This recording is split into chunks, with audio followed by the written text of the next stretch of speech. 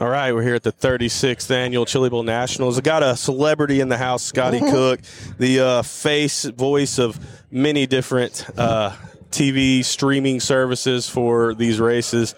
Scotty, thanks for taking the time to come on Pass Points Podcast. Good to see you, Mike. Always great to be in this building. We know when we're in this building, we're about to have some fun. Yeah. So speaking of fun, what kind of fun you got in store for yourself this week at the Chili Bowl? It seems as though the days of fun pertaining to this event or the shootout are over. You can't. It took a few years to learn, but you cannot mix the fun with the work anymore. It just does not work. So it's all straight down to business, working the Flow broadcast, and it's been interesting getting to know all the new faces and the new producers, and not new, but of course I've been with Scott Traylor, the Racing Boys, up and down the tour for we put in 10 solid years, and I believe we worked 15 Chili Bowls together. This is going to be the first Chili Bowl that we haven't worked together. So it's all transition and it's all new to me. Last year we worked with Flo as well. So just a getting to know and still a getting to know this year. We made it through the shootout, had a really good broadcast, and the number of competitors just keep going up each and every year for both of these events. Yeah, with the amount of competitors, it makes for longer race days, which in turn means longer streams of the races and longer time that you're working in the infield. Does that add any type of stress, or is it just part of the job?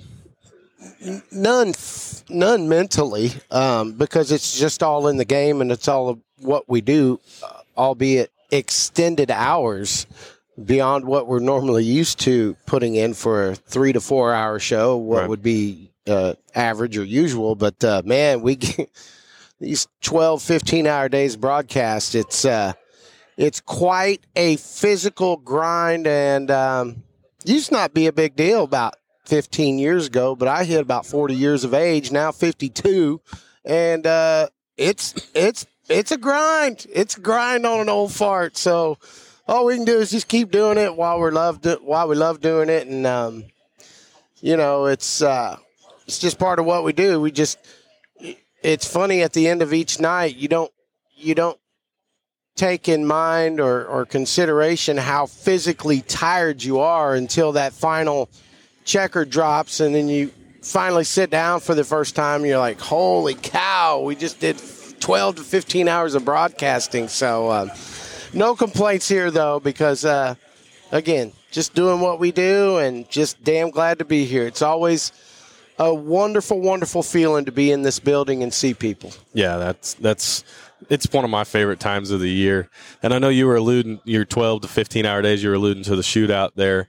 When it's all said and done and the shootout's over and that week is over, how long does it take for you to physically recover? You got to just chill for a couple days? Are you still tired? I didn't want to see the light of day this past week until about Wednesday or so, to be quite honest with you. I totally shut it down on Sunday, Monday, Tuesday. It started to creep out and around, but man, it's just such a physical grind that you just absolutely want to just shut it down for a couple of days. And I didn't even drive back home to Missouri. I just stayed down here. It wasn't any sense in wasting time or energy to drive or high dollars in gas or whatever. So I just stayed here and hung out and hit the recharge button, and had to make sure we come back in here with all guns hitting on 8 before we get started for this deal. Obviously this Chili Bowl is a cakewalk compared to the shootout. That was going to be my next question, is if it felt like a vacation. Oh, absolutely. Every year. There's no doubt about it, man. By the time you get done with that shootout, it's like you almost feel it's constant spin cycle for 5 days with very, very little rest. Early mornings, early crew calls. And then you get here for this, and then you kind of get back into the normal kind of routine of motorsports where you show up about 3, 4, 5, mingle around with your friends for a bit, and then get your ducks in a row. And then we fire off the broadcast. I think we'll go on maybe 4:30. I don't know exactly, but and then, heats, qualifiers, consolations, A-main.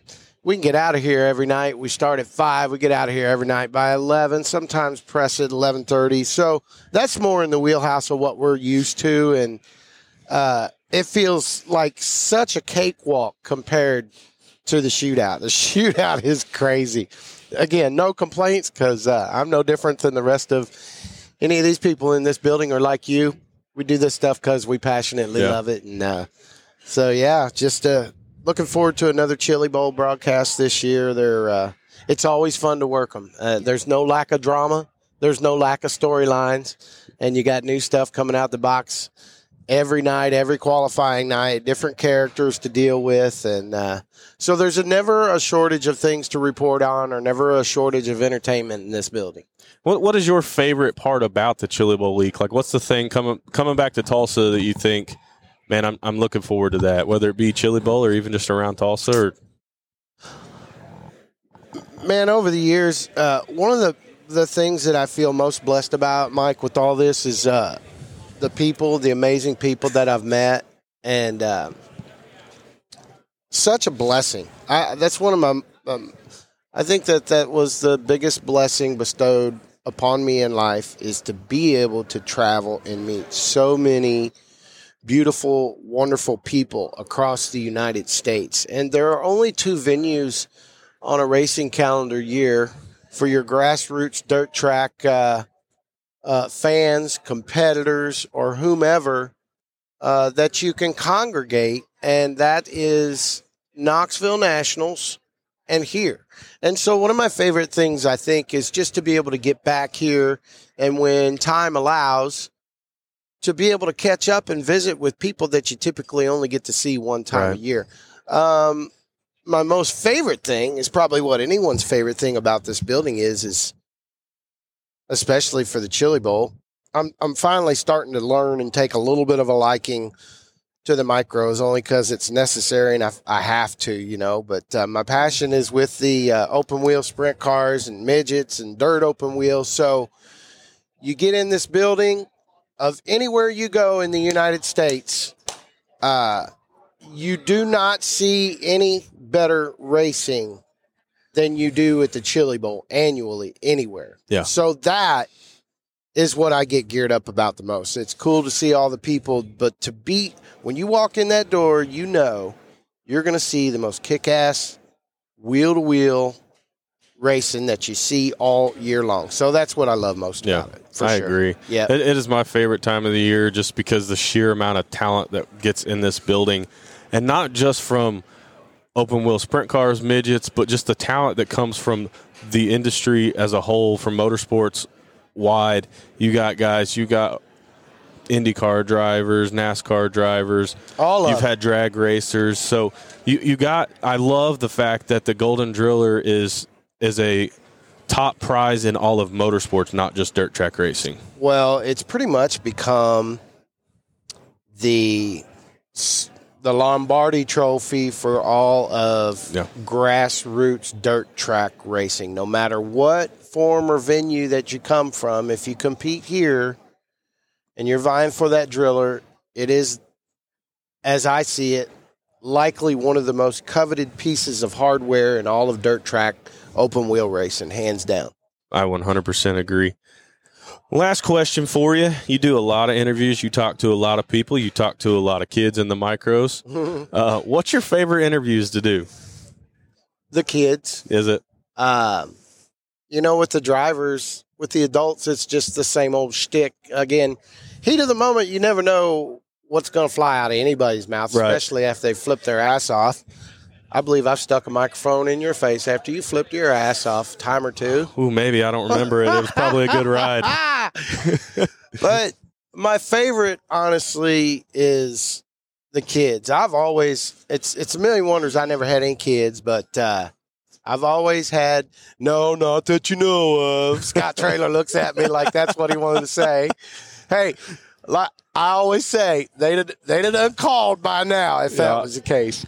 But the kids, indeed, because I mean, the old TV show, kids say the darndest things. You know, I've always had a very cool liking for little tykes. I go back to my relationship with my dad. He was a jokester. He loved to jack with kids and tease them, you know. And man, I never had any kids myself, but I'm the same way with kids. I like to pull out. I just what you just don't know what they're going to say. Just so to provoke them or prod them along and help them search for something that comes out of their brain that you just you're like, oh my gosh, did that child just say that? You know, always comical, always fun, and I think that's probably my favorite.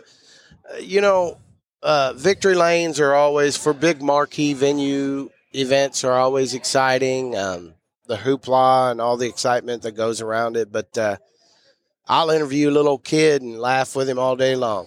Yeah. For sure. I know I said that was the last question, but you kind of just brought something up that sparked another question in my head. So shoving a microphone in somebody's face after they're pissed off, they just got run over. Do you like doing that? Do you feel like it's a necessary evil? I know there's a lot of fans that are like, there's a lot of people that don't. They don't like it. There's a lot. I've yet to see like a driver blow up on a reporter for doing his job, you know? And maybe there has. Maybe you haven't even had that happen. Well, funny you say, down in Las Cruces, New Mexico, about 8 or 9 years ago, Scott Traylor and I witnessed one of the most comical 2-part interviews that we had ever seen with one Sunset Hills, Missouri's Brad Loyette. I believe one Tony Stewart wheeled him out of the B main. Oh, man. No, out of his heat race. And I went down there to check on him, get an interview, and he went into an absolute WWF Vince McMahon, Mean Gene Okerlund, Hulk Hogan tirade. Yeah. He completely flipped his mind.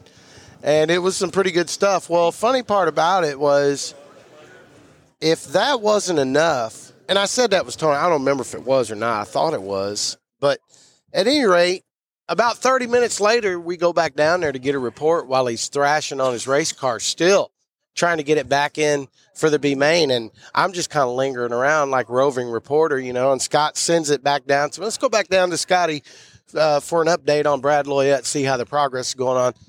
Yeah, we're down here in Brad Loyette's pit, and I start, you know, who's helping, what they're doing. Brad's on his left rear thrashing away.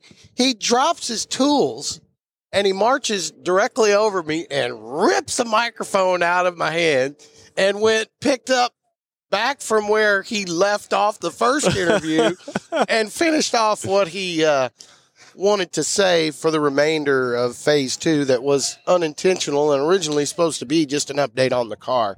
Right. I think back on that, and it was a pretty comical moment. But, yes, it's a very slippery slope. The very first thing you want to do is first thing you got to do is make sure the dude's all right. Right. And you know, it's kind of I always like to make sure that the EMT, if they've really busted their ass, that the EMT has spent their time with them. And I think I've heard you tell stories before about you fixing to interview somebody and realizing their bell was rung pretty bad and then not interviewing them. Oh, it was more than that. We were at the Lucas Oil Speedway, Diamond the Dirt Tracks, and it was, I believe, the open wheel spring fling deal that they do. The open wheel mayhem? Yes, with the 360 sprints, non-wing sprints. And that's a race that I busted my ass at. Yeah. Flip non-wing down the backstretch. Well, Tulsa's finest, Mr. Cameron Hagan, hopped a wheel coming out of turn 4. And I was standing inside of turn number 1, and he hopped a wheel coming out of turn, flipped all the way down the front straightaway, veered off the racetrack. He ended up coming to rest about 20 yards from where I was standing. So I casually walked over there and, again, make sure the EMTs, Billy Hurt, and the fire and rescue guys looked him over. Telly was a little bit Google-eyed, but still yet, they've looked him over. He's okay. So let's throw it down to Scott. Scott Traylor throws it down to me, and Cameron's a big boy. Yeah. And he even was 7 years ago. This has been, I believe, already. And had his arm around me when Scott Traylor tossed it down to me to begin the interview. Yeah, we're down here with Cameron Hagan, Hops Wheel, out of turn number 4, bad ride. Just about the time I'm about ready to put the mic in his face, wrapping up my question. While I'm asking the question, I feel his weight getting heavier and heavier and heavier. And by the time I'm done with my question, getting ready to throw the mic in his face, he done plumb faded smooth out. Oh, man. Like tits up, horizontal. Oh, gosh. And I'm like, well, I don't know, Scott, we're going to have to send it back up topside. We have a little altercation up here. And then I'm over him fanning him. Like, dude, hang in there. So, yeah, that was a deal that I'll never forget. Scott and I have had so many memories over the years, and I think we will probably make more in the future, but, boy, we've had some memories up and down the road, and those are just a couple of instances, and it always keeps me on my toes, and it's always interesting, that's for sure. Well, speaking of interesting, this was a great conversation. I appreciate you taking the time to talk to us. Absolutely, my man. We'll let you get back to enjoying your time off before you start working this evening. Indeed. Your plate is full coming up this season. I want to wish you the best of luck taking over the series, and just give it your best shot. Well, thank you, sir. You got big shoes to fill with Tyrone Maddox, but I know that you had full faith in you. You wouldn't have tossed it down to you to take the ball and run with, and I just want to wish you the best of luck, man. I appreciate that, bud. All right, brother. All right, we'll see you.